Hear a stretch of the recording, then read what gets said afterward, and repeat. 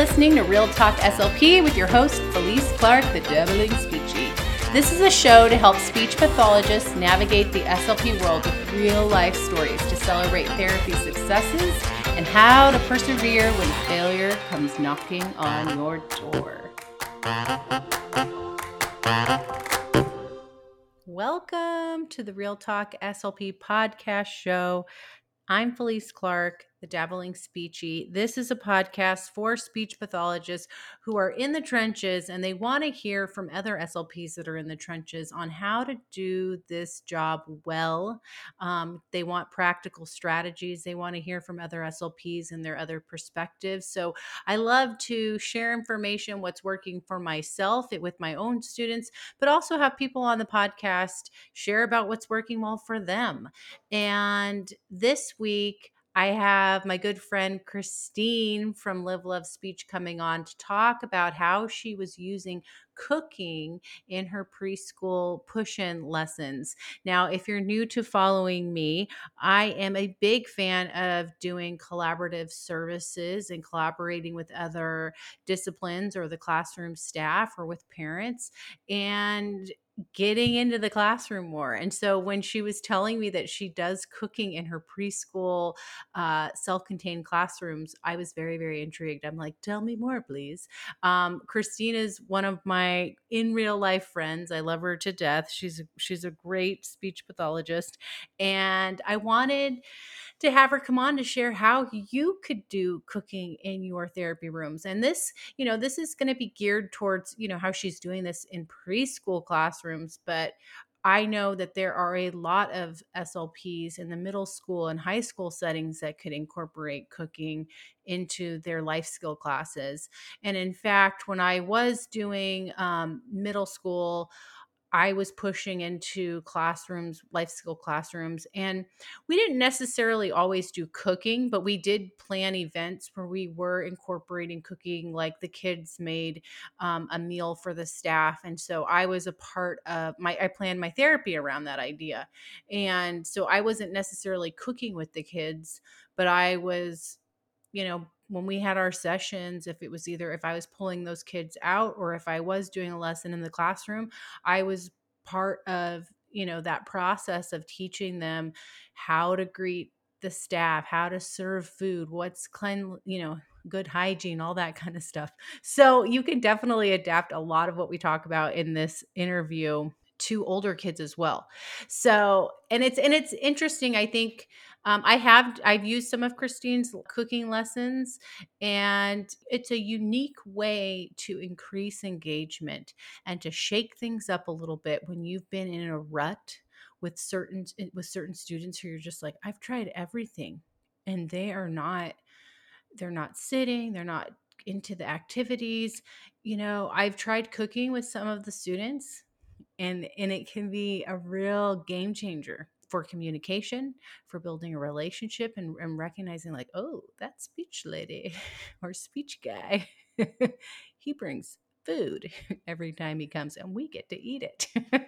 So I think you're going to really love Kristine's interview if you work with preschool students or if you're looking to start a collaborative push-in model and you're not really sure where to start. You could do a cooking lesson once a month. And Kristine goes into how to do this with your students. So before we head over to that interview, since we're talking about food and cooking, I wanted to tell you all about a protein bar that I have found and I really, really love. I don't know about you guys, but I definitely I'm on the go. I'm an on the go type of person. Even when I work in the schools, there's days where I just want to have a quick lunch. I want to know that I'm going to get my protein in, and I got paperwork I want to get done because I want to leave when the bell rings. And so I also have a sweet tooth. So if you have not heard of Built bars, I've been eating them for the past couple of months, and they're really, really yummy. They taste like candy bars, but they only have 5 grams of sugar. Some of them have 3 or 4 grams, but they have tons of different flavors, and there's at least 17 grams, 18 grams of protein, and they're only 130 to 180 calories. They've been great for me because I've been trying to shift some of my eating habits ever since COVID hit, I mean, I started enjoying food like a lot. So I'm just trying to balance out my sweet tooth a little bit and not allow myself to get those cravings. When you get cravings and you're going, oh my gosh, if I don't eat something now, I'm going to just start binge eating. And so these have really helped with that concept while I'm trying to transition off of just the cookies, the chips. So if you're interested in trying them out, I have a referral link that I will put in the show notes, where you can get 25% off your first box and try them out, and 25% off coupon. So if you're interested, just check out the show notes for that link and get a healthy snack that'll keep you full so that you can stay focused at work and then come home and not want to like binge out and eat a bunch of potato chips. Does that sound relatable at all? I don't know about you guys, but at the end of a day, if I've had a long therapy day and then I have to write a report, that's when my biggest cravings are kicking in, man. All right, let's head on over to our interview with Kristine. All right, so I have Kristine here on the podcast, and welcome. Hello, thank you so much for having me. I know, it's so fun to talk to you. I miss seeing you at ASHA. I know, I miss it so much. I miss seeing a lot of people's faces these days. I know. Usually we get to see each other sometimes once a year, and I feel like I know COVID. Hopefully we'll be back to normal soon, and we can start doing some of those conventions again together. Yes, fingers crossed. So Kristine is from Live Love Speech. I don't know if you all follow her on Instagram, but she primarily works with preschool kids, and she was the rock star cooking, pushing SLP that I'd always follow to see, okay, what is she going to do next in her speech, like in her lessons? Because you would go into the classroom. They never came to your speech room to do cooking lessons, right? Correct. I would do push-in into the 3 different preschool rooms. Mm-hmm. Yeah. And so you all know, if you've been following me for a while, I love push-in therapy. So I thought this was so cool to see cooking, and I was always intrigued, like, okay, how is she doing goals? How is she working on language and speech? And so I decided to invite her on to talk about cooking lessons and how you can use those as a push-in service or as a therapy lesson plan. And before we jump into that topic, I would love it if you would just share a little bit about your background, Kristine, so people who don't know you can know what settings you worked in. Okay. Well, thank you again for having me on. I'm super excited. So I've been SLP for, I guess, about 12 or 13 years now. I feel like that's aging me big time. I have a 7-year-old son named Landon. He's in 1st grade. I just got married the end of September 2019. To Paul, so that's my husband, after being together for almost 10 years. So it was long overdue to get married. So we are a little family. We just recently got a little puppy who's 9 weeks old. Her name is Kahlua. So that is my little family. We live in New Jersey. And for the last, I want to say 9 to 10 years, I was in a school district. Again, I worked with mainly elementary for the first couple of years, then it switched to just preschool. So I was the only full day preschool SLP. There were students with autism, 3 and 4 years old.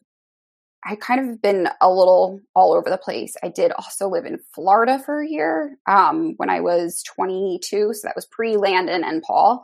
And I worked with adults. I worked in an aphasia center. So a little experience there. And then, and I was homesick. So I moved back home. So that was only lasted a year. And then basically was jumped right into the public school districts, which I really, really love because just worked out nicely with, having the weekends off and you get holidays off and things like that, especially then once I had Landon, it was, pretty perfect. I took off a year to stay home. I went right back to my same district again, same position. And yeah, I can talk about my love for cooking. I can go on and on and on and on. But basically how I got started with pushing into the classrooms is it was already lined up in the preschool students' IEPs that they were going to have one push-in lesson a week and the rest were pull out, obviously, to like the speech room. And for the push-in lessons, I didn't really have anything to go off of. So in the beginning, I'm like, all right, I guess I'll just bring like a book and maybe like a little craft, but not knowing really how any of that's going to go. And again, when you have 3 and 4-year-olds, there is obviously a teacher, there were 2 paras, and then myself. There were usually 5 to 6 kids in the classrooms. So, a lot of adults, a lot of hands-on for the amount of kids that were in the classes. But yeah, so I would go in and it's great when you have attention. However, that doesn't always happen. So sometimes it would last 3 minutes and they were off, or somebody was getting up, or somebody was having, a little moment and they didn't want to listen to the story, or they didn't want to participate in the hands-on craft or coloring or whatever we were doing. So I was like, okay, I need to figure out something that's going to keep these kids' attention but also be able to obviously target their goals. I was like, what about food? Always we're working for food, reinforcers, Cheerios and just little snacks, things like that. I'm like, why don't I just use food as the push-in lesson? So I kind of started just making my own little, everything had to be visuals. I knew that everything, calendar time, whether everything is visual related. So I just started kind of making my own little visuals. Okay, we're going to make, a dirt cup today, which is like one of my favorite desserts. I love that. It's so easy too. So just little pictures, of Oreos and the cup and the gummy worms and the pudding and things like that. I would go get, the materials and do it in all 3 preschool classes. And the first time I ever did it, I don't remember which recipe I used.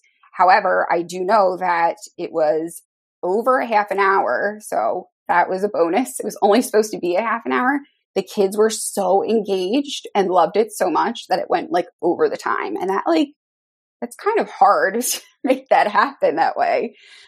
So yeah, so after that, I was like, this is it. Like, we are going to use food and do basically no cook. Obviously I'm not bringing in ovens and stoves and things like that. The most I would bring in would be a microwave if we needed to melt something or heat something up.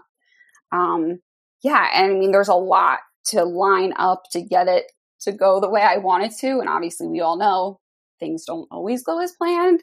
But over the last 10 years or so, I really tried to structure and know what I need to do beforehand, know to talk to the teacher and the parent. Everybody needs to be on board. It needs to be, a collaborative process to make it successful for sure. Totally. So a couple of questions. How many kids are in your classes? And I know you said they're preschool, but were they a specific type of classroom? Like, was it a mild, moderate classroom? Was it more geared towards autistic children and their needs what kinds of classrooms were you serving? Yes. So in my school that I was in, there were actually 4 preschool classes. The one preschool class was an integrated class. So, you have your regular ed and a few special education students, which one of my coworkers worked with them, and they were only there for 2.5 hours. So 2.5 hours in the morning and then 2.5 hours in the afternoon. On the opposite end of the building where I was, I had the 3 full day, they are called preschool autism classes. That's what the district calls them. So yes, they either had to have an autism diagnosis to be placed in those full day rooms, or, I had a student with Down syndrome, some sort of other disability, and a deficit, obviously, in speech and language to be put into those classes because they were there, even they're just like 3 and 4 years old, and they were there from 9 until 3:15. So it's a very long day for, full day. For little ones to be in school for that long. Mm-hmm. So yeah, they are preschool autism classes, and they're at the most they could have in one classroom was 7, which we would always start in the beginning of the year with maybe 3 or 4. Within a month, we got more referrals. I would say halfway through the year, all the classes always had 7 kids. They were always maxed out.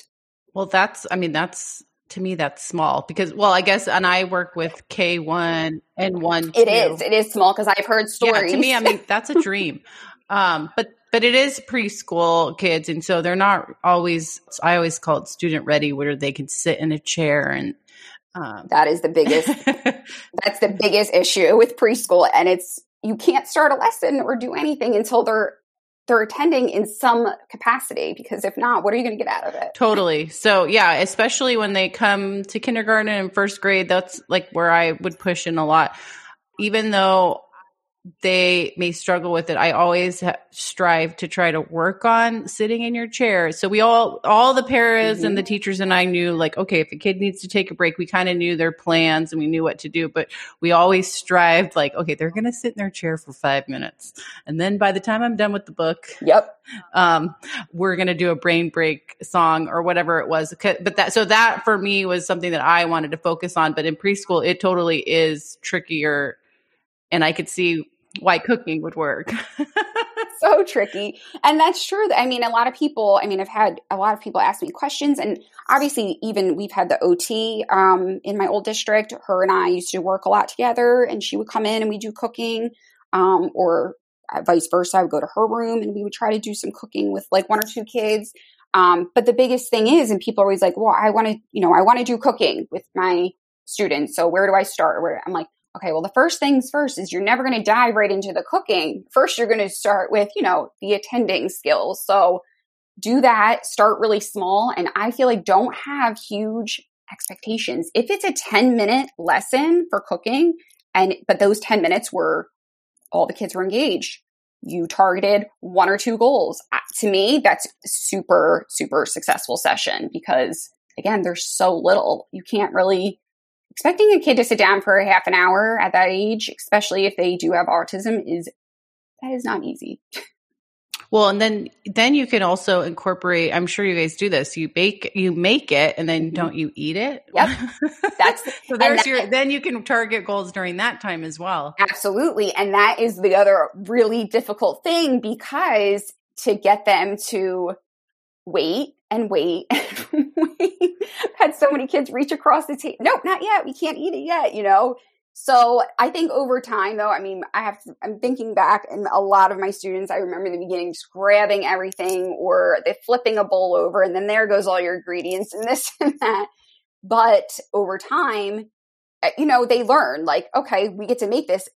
I get to eat it when we're done. So I constantly feel like I would be reinforcing that throughout the session, maybe every minute. I'm like, and don't forget, we're going to eat this in a couple minutes when we're done. So just constantly reminding them, like, I promise there's a big reward at the end. Well, and I would say, I think why some SLPs really struggle with the idea of push-in is they're either freaked out to be a leader and to stand in front of the class and take kind of over the classroom until, because you kind of are, you're like, I want to go back to your collaborative comment that you made in a little bit, but like you're kind of telling the teachers what to do, where to be in some ways, or you're giving them a role. Yes. So that's kind of scary for some people. And then, another thing that's scary about push-in services is that you kind of have a lesson plan. You kind of know what you're going to do, but you really don't know what's going to happen. But that happens in our small group sessions too. Absolutely. But I don't know what it is about pushing, because people are like, they're overwhelmed. They don't want to go in there. And then you are going to hit probably some bigger roadblocks than you would in small groups, because like you said, with the bowl falling over, it's the same thing with having children. If you have children, you're like, you had no idea that your little 2-year-old could reach so high and grab something off the counter. You thought it was safe. Like, that's the kind of stuff that happens. And then as you're going, okay, keep the bowl way far away. Yep. And as you do these lessons, you start to realize your systems for setting things up so that it works like clockwork. And then the kids start to do it. So, I think you should expect some chaos the first couple of times. And so to lead into that, what did you do to start organizing yourself and setting up these cooking push-in activities? And then what did you do to prep the staff or get the buy-in with the staff to be on board with it? Okay, so one thing I wanted to just talk about real quickly is the money aspect of it, because cooking can be expensive. So that was a big thing in getting set up. I was very fortunate in my district that there was a grant committee that we could apply for grants. I did it for 4 years. So the first 2 years I did it, it was just out of pocket. Then I applied for the grants, which I got for 4 years, which I'm very thankful for. And that was for my weekly supplies, the food and the cups and the plates and straws and just all the things that you need. So that was first thing is, it can become costly to do it.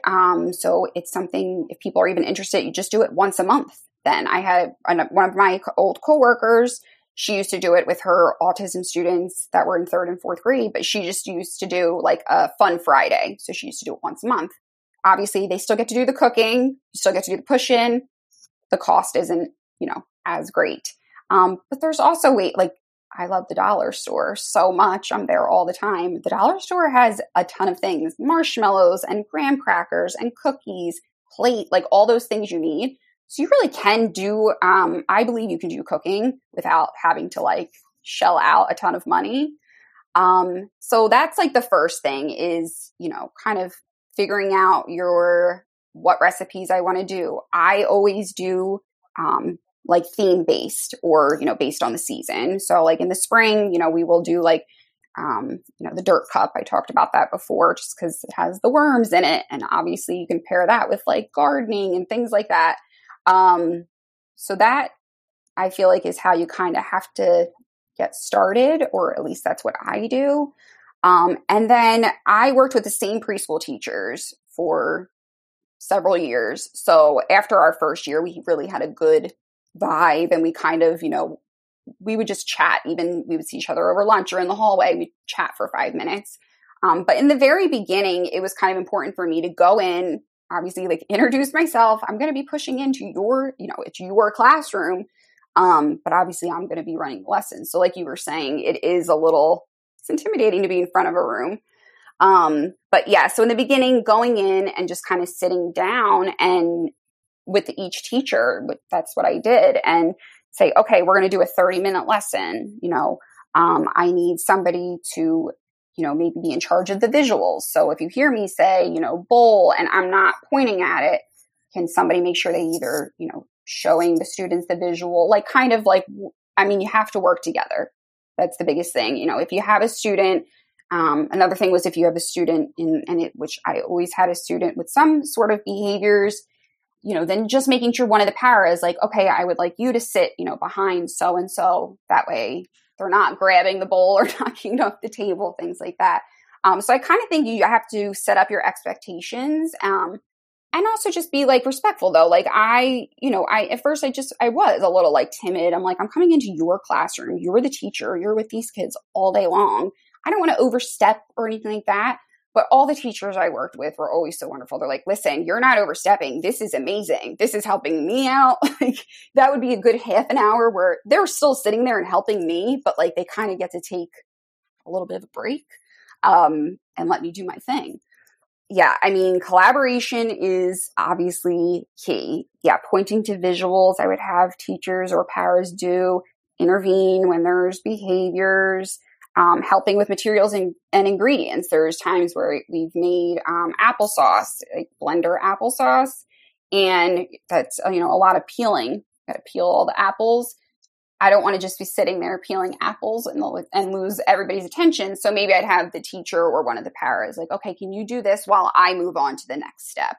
But yeah, all those things take time. And I feel you really do have to have communication with any teacher, any staff member that you're working with. Because if you go in blindly and they are okay, what are you doing today? What do you need me to do? You're going to lose the kids' attention. It's not probably going to go as smoothly. So I really do think having an open communication and what your expectations are is really, really important.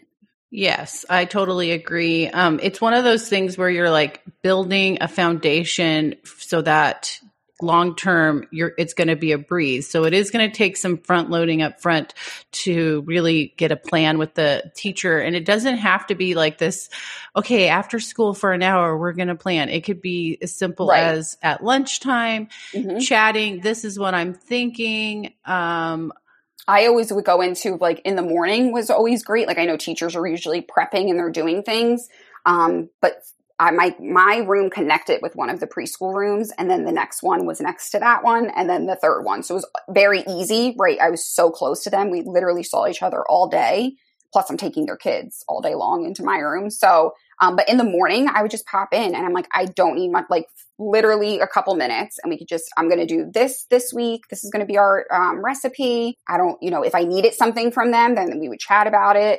And if not, I was like, if there's any questions or what concern, like we would just chat about it briefly, and then we would be good for the week.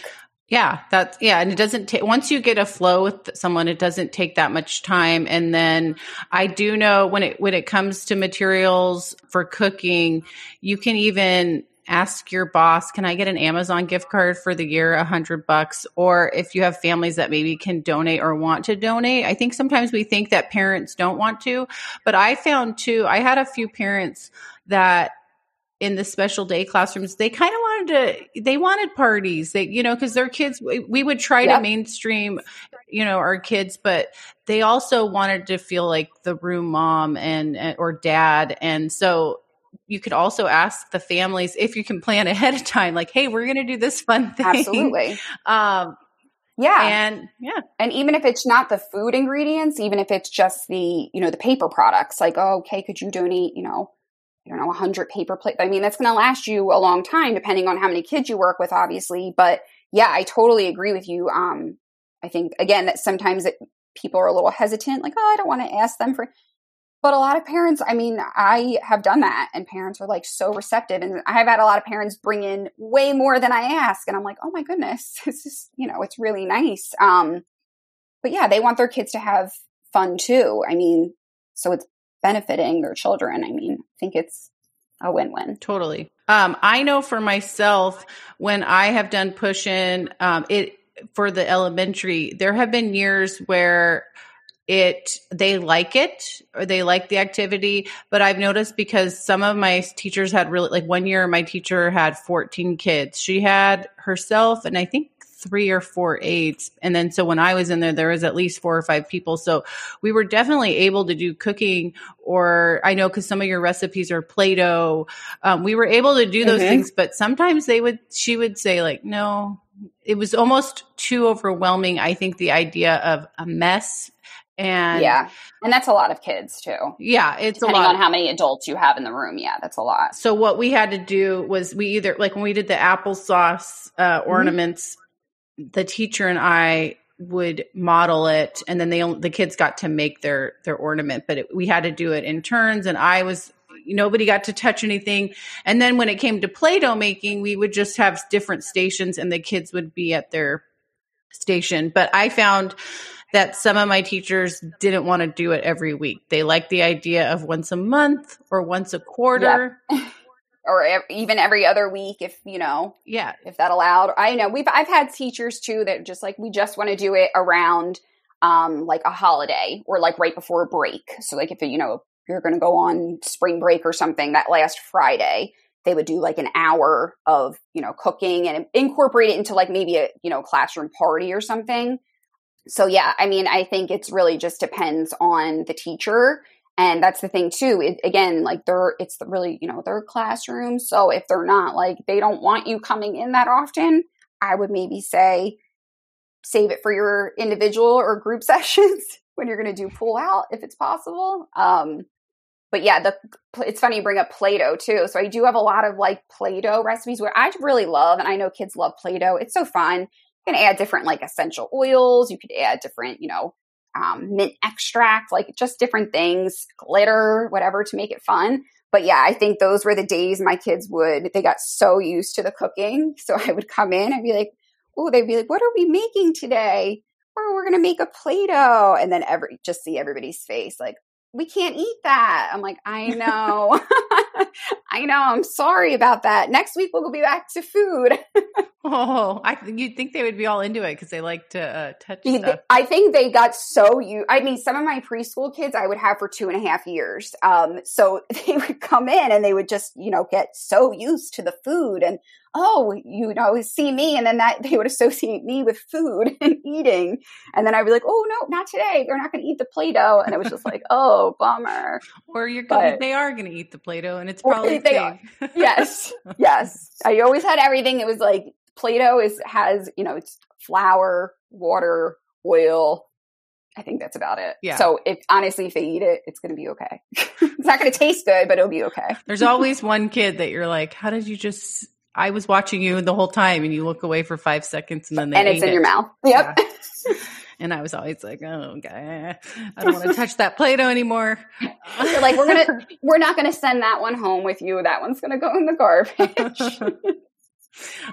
Okay, so before we wrap up, I would love it if you could share some ideas. So if SLPs are doing teletherapy or virtual, like how could they adapt cooking in teletherapy using because I don't know if we said this, but Kristine has 2 visual recipe books and she also has there's a few free ones in her store. Yep. And then don't you have a science one too? There's a simple science experiments, which is it's similar to the visual recipe books and packs that I have.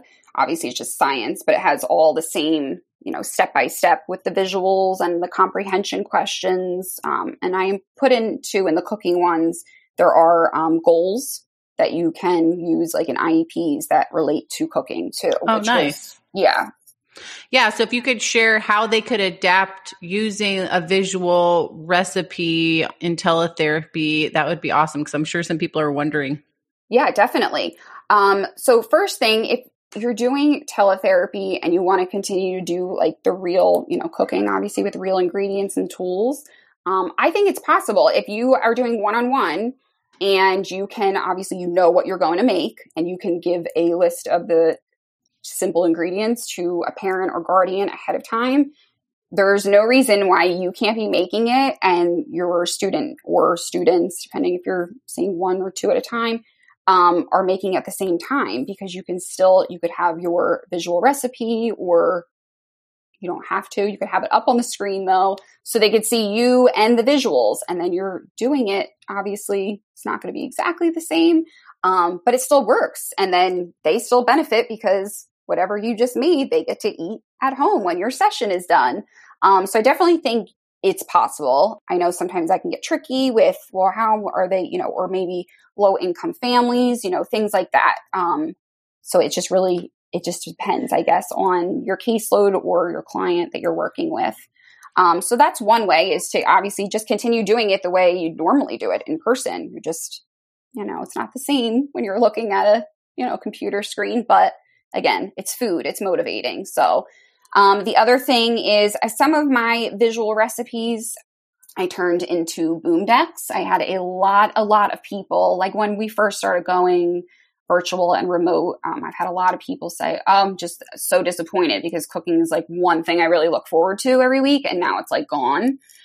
And I'm like, well, I don't feel like it has to be gone. I'm like, that's my favorite thing in the world. So I started to turn some of my visual recipes into boom decks. I have a couple free ones of those as well in my TPT store. So yeah, that's another way. You could be just doing the boom deck with the students virtually, which obviously is not the same. It's not real food. However, you could do that and send the recipe home to the parent. They could make that afterwards. So that's their little like carryover. Like, oh, you got to do it, with Miss So-and-so, and now later on, we'll make it at home. Or have the boom deck and be making it the real recipe at the same time. Like I have a freebie for peanut butter and jelly. So obviously if there's no allergies involved, you could be doing the boom deck and then go ahead and make the peanut butter and jelly sandwich afterwards, or, during with the students. So I think it's possible. I do think you have to be a little creative, and everything's not going to always go smoothly, but that's okay because it's food. So worst comes to worst, something doesn't turn out that great, just eat it. And everyone will be happy. No one's going to remember, oh, that looked terrible. No, because you're going to eat it. So yes, it's all good. I was looking at your freebie peanut butter and jelly sandwich boom deck. And what's awesome about what I think we can shift our mindset to as SLPs, there's a lot of research out there that says to learn new vocabulary for language impaired students, they need to be engaged with a word 36 times. So you may be priming the pump and giving them the practice they need for doing and talking about a skill like making peanut butter and jelly sandwiches. They may be doing it at home with their parents, but you are teaching the vocabulary and the sentence structure that they could use to actually say, hey, Mom, I need the peanut butter now. Let's spread it on the bread. And yes. And the actions, like, if you're cutting something, peeling, just all of those vocabulary words. And also two different ingredients. There's ingredients that I've used before that I didn't think would be, I can't think of one off the top of my head, of course, but I remember showing kids and ask, oh, what's this? And it's just amazing, especially with really little ones, how they would have like no idea. So you kind of get the opportunity too, to expose kids to things that they might not normally be exposed to. And that's especially important for picky eaters. Oh, yes. So I've had a lot of parents say to me before, which like makes my heart melt when they would be like, I could never get my child to eat more than, 3 things. And here you are, a couple months in and they've tried like 10 different foods. I'm like, just got to make it fun. It's like, literally, I love, it's my favorite thing. I love doing the cooking because you can target so many goals. I love it so much. Yes, I love this whole idea of cooking in the classroom because you're also engaging the students. They're trying new foods. They're motivated by doing these activities. And then you're also simultaneously training and modeling the teacher staff on how to elicit novel utterances where we don't always have time to be doing that extra training. And now we get to do it while you're pushing in. Exactly. And it is really nice. I think that was like, it's funny. I would get, my teachers would be like, what are we making today? That was like, end up being like the question of the week. Like, what are we making this week? And even the paras would like find me in my room and be like, hey, just wondering if you need anything for this. I'm like, you're really excited, aren't you? Like they would get really excited too, because it's just fun. And then you get to see, once you see the kids, if you see, I've had students that are, nonverbal, and then they're now saying 5, 6, 7 words. Maybe they might be bowl and spoon, but those are all functional things. And if they learned it from cooking, that makes me, I feel like then my job is done. Yeah, that's awesome. So thanks, Kristine, for coming on the podcast. Thank you so much for having me. This was inspiring because I love push in and I love hearing how other SLPs are doing it. And hopefully we'll be able to start doing more in-person push in again. I'm hoping. Me too. Fingers crossed. And if you want to find Kristine, you can find her at Live Love Speech on Instagram and Facebook. And then on Teachers Pay Teachers, it's under, just search Kristine Lamb, right? Yes. You can type in Live Love Speech, but the store name is under her name. Yes. And people are always confused by that. That is my maiden name, Lamb. My new last name is Duraki, and I'm not changing my TPT store. So yeah, but find me on Instagram and I can happy to answer any questions or anything people have. So, and she's the queen of the Osmo. Oh no, I feel like you love the Osmo. We love the Osmo. That's a whole other thing. We could talk about that on another day. Yes. So follow Kristine on Instagram. She's always sharing tips on how to do her boom cards, doing visual recipes, and lots of other engaging activities. And just remember, SLPs, be the SLP that every kid wants to see, and stay inspired. I will see you next week. Thanks, Felice.